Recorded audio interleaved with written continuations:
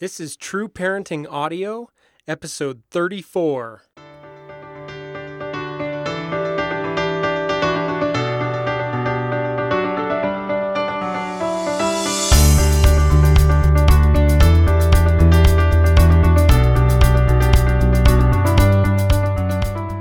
Hey everybody, I'm Andy Smithson, and this is True Parenting Audio, the podcast where parents will find inspiration and practical parenting tips that not only change kids' behavior, but build powerful cycles of continuous growth in your family through the principles of teaching, relationship, and upgrading yourself. Thanks for joining us in this journey to be a true parent.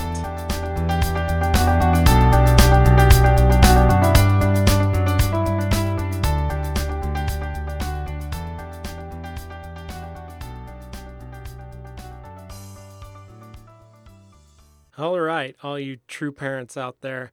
Today we're going to be talking about temper tantrums. But today I am going to be switching things up a little bit, and I hope that you enjoy this new format. And if you would, I'd love it if you'd let me know what you think of this new format. I'm going to change things, not going to read directly from today's article, but rather just talk with you a little bit, parent to parent, about temper tantrums and some of the things that we can do to stop temper tantrums when they happen, and also to prevent them in the future and help us build those cycles of communication and connection with our kids that help them to overcome those impulsive types of feelings that lead them to temper tantrums. And so I'd like to start off today with a quote. I'd like to make this part of the podcast from now on. I'd like to start each episode with a quote. Today's quote is, "I don't cause commotions, I am one." Elphaba from Wicked. I'd like to start out today's discussion by just telling you a brief story about a Walmart visit recently. I was walking down one of the freezer aisles, and there was a little girl that just started shrieking from her grocery cart, and Mom was just walking down the aisle, pushing the cart, nonchalantly just continued her shopping. She started to yell at her mom, "I want popsicles now!" And this mom just calmly told her no.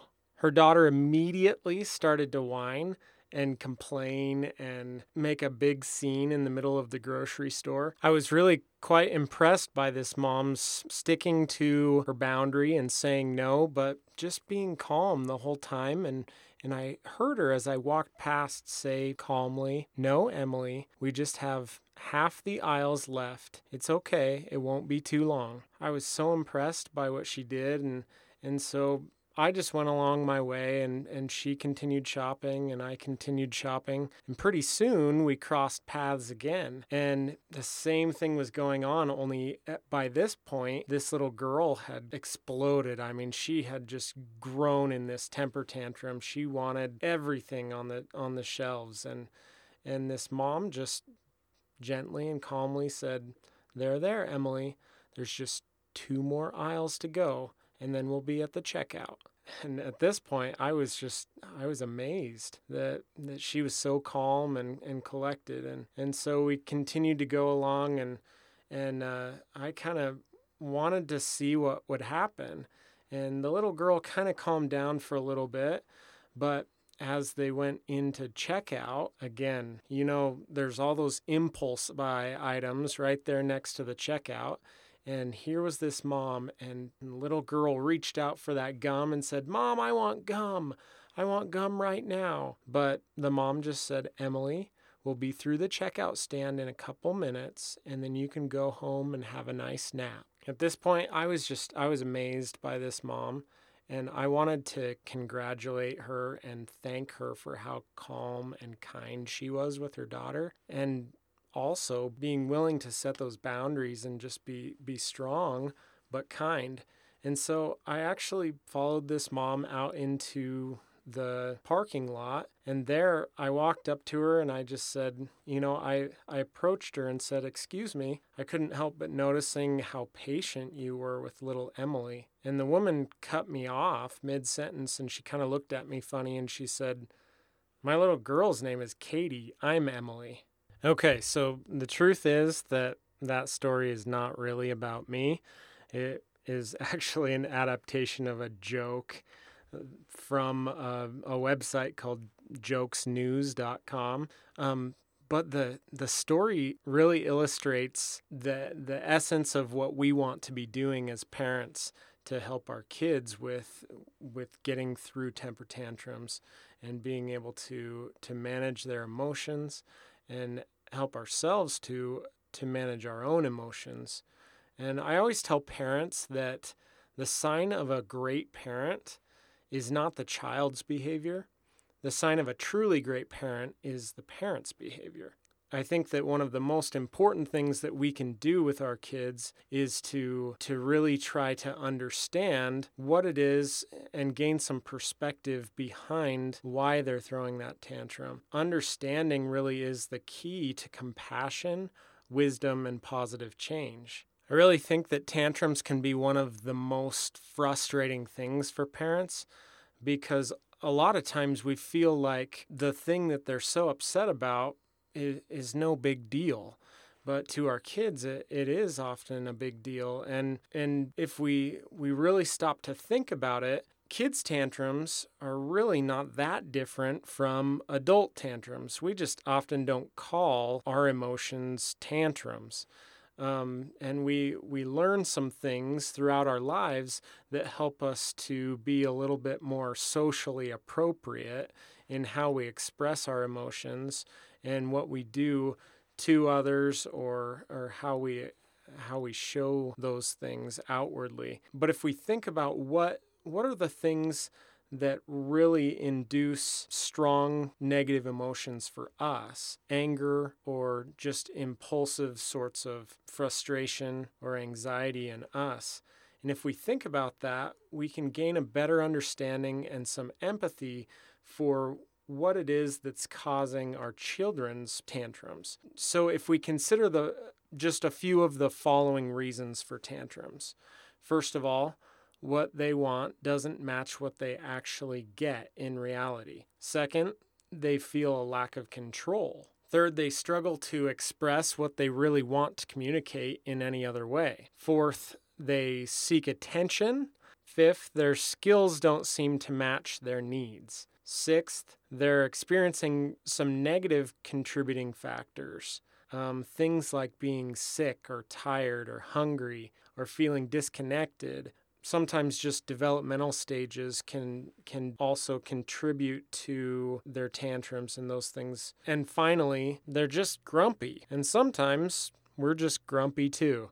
I think one of the hardest things about tantrums is that sometimes the things that work, so to speak, with making the tantrum stop immediately, stop the screaming and all of those types of things, are the very things that long term don't help with that behavior. They don't teach the child what they need to know. They don't build strong relationships with the child, and they don't challenge us to upgrade ourselves and to be more emotionally intelligent ourselves. And so there's one really easy way to get a tantrum to stop, but it's not effective, and that's simply to give in to the child, to do whatever it is that they're wanting you to do. That's a way to do it, but it doesn't do what we want it to do in the long run. And so we have to think about what is it that we really are wanting to do. That's where true parenting comes into play in those three questions of asking ourselves if we're applying the true principles in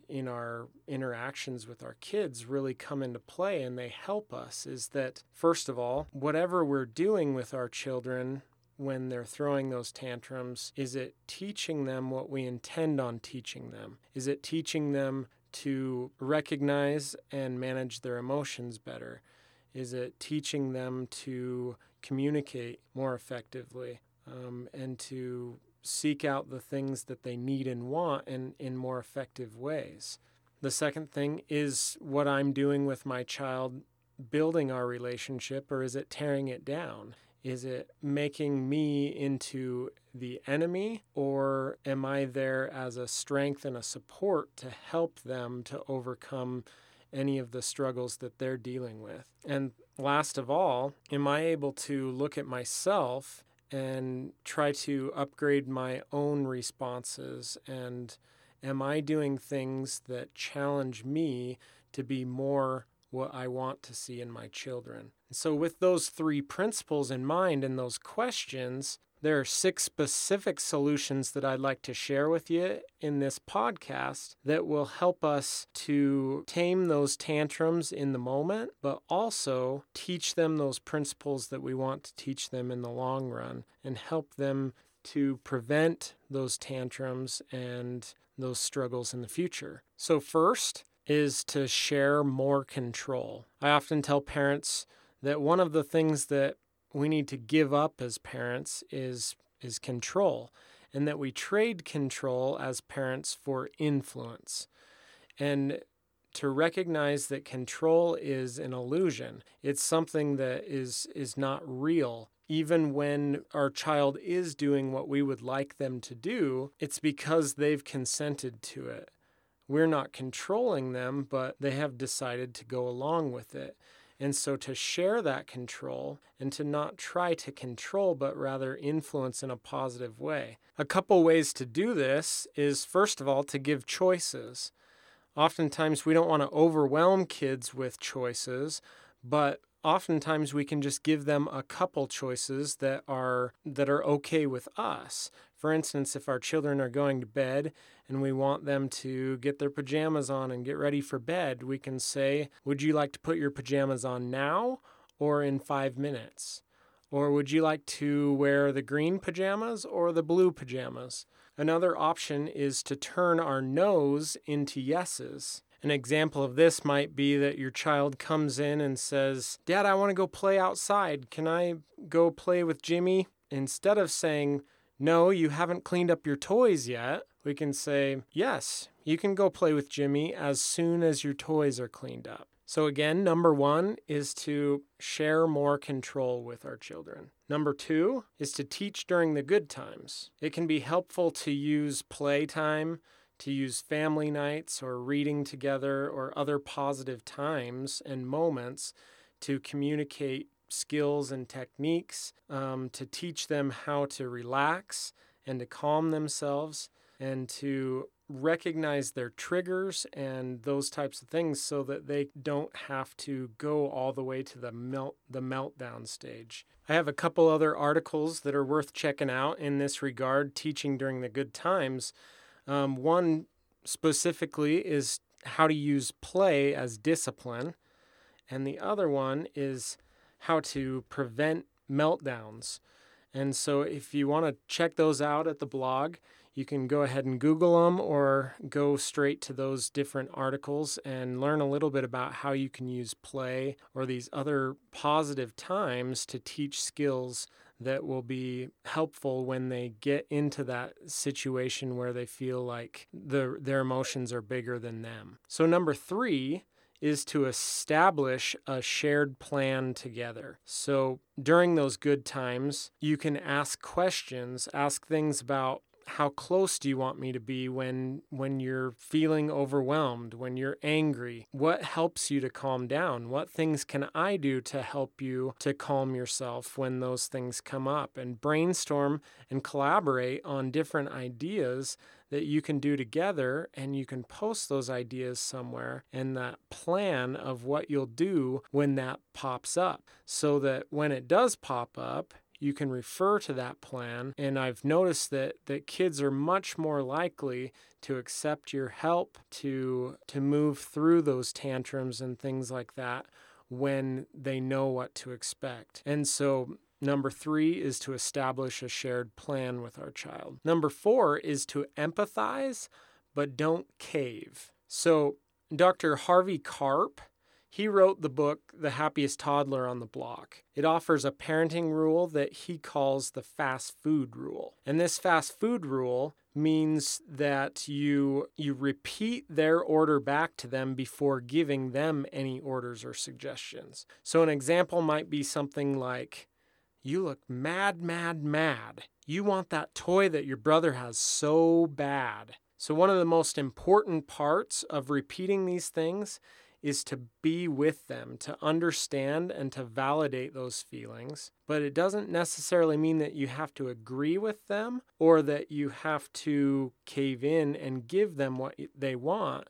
But the objective is to simply let them know that you hear what they're saying and you understand why they might be so upset about it. This technique can actually be one of the most effective ways to stop tantrums in their tracks. When kids really know that you understand their concern and how frustrated they are, a lot of times that will help them to bring that overwhelm and that fear and that anxiety and that anger down to a manageable level, and they can start to communicate with you in a more productive and appropriate way. So number 5 is to allow natural consequences to occur. Now, that doesn't mean that we have to think up elaborate punishments or other imposed consequences.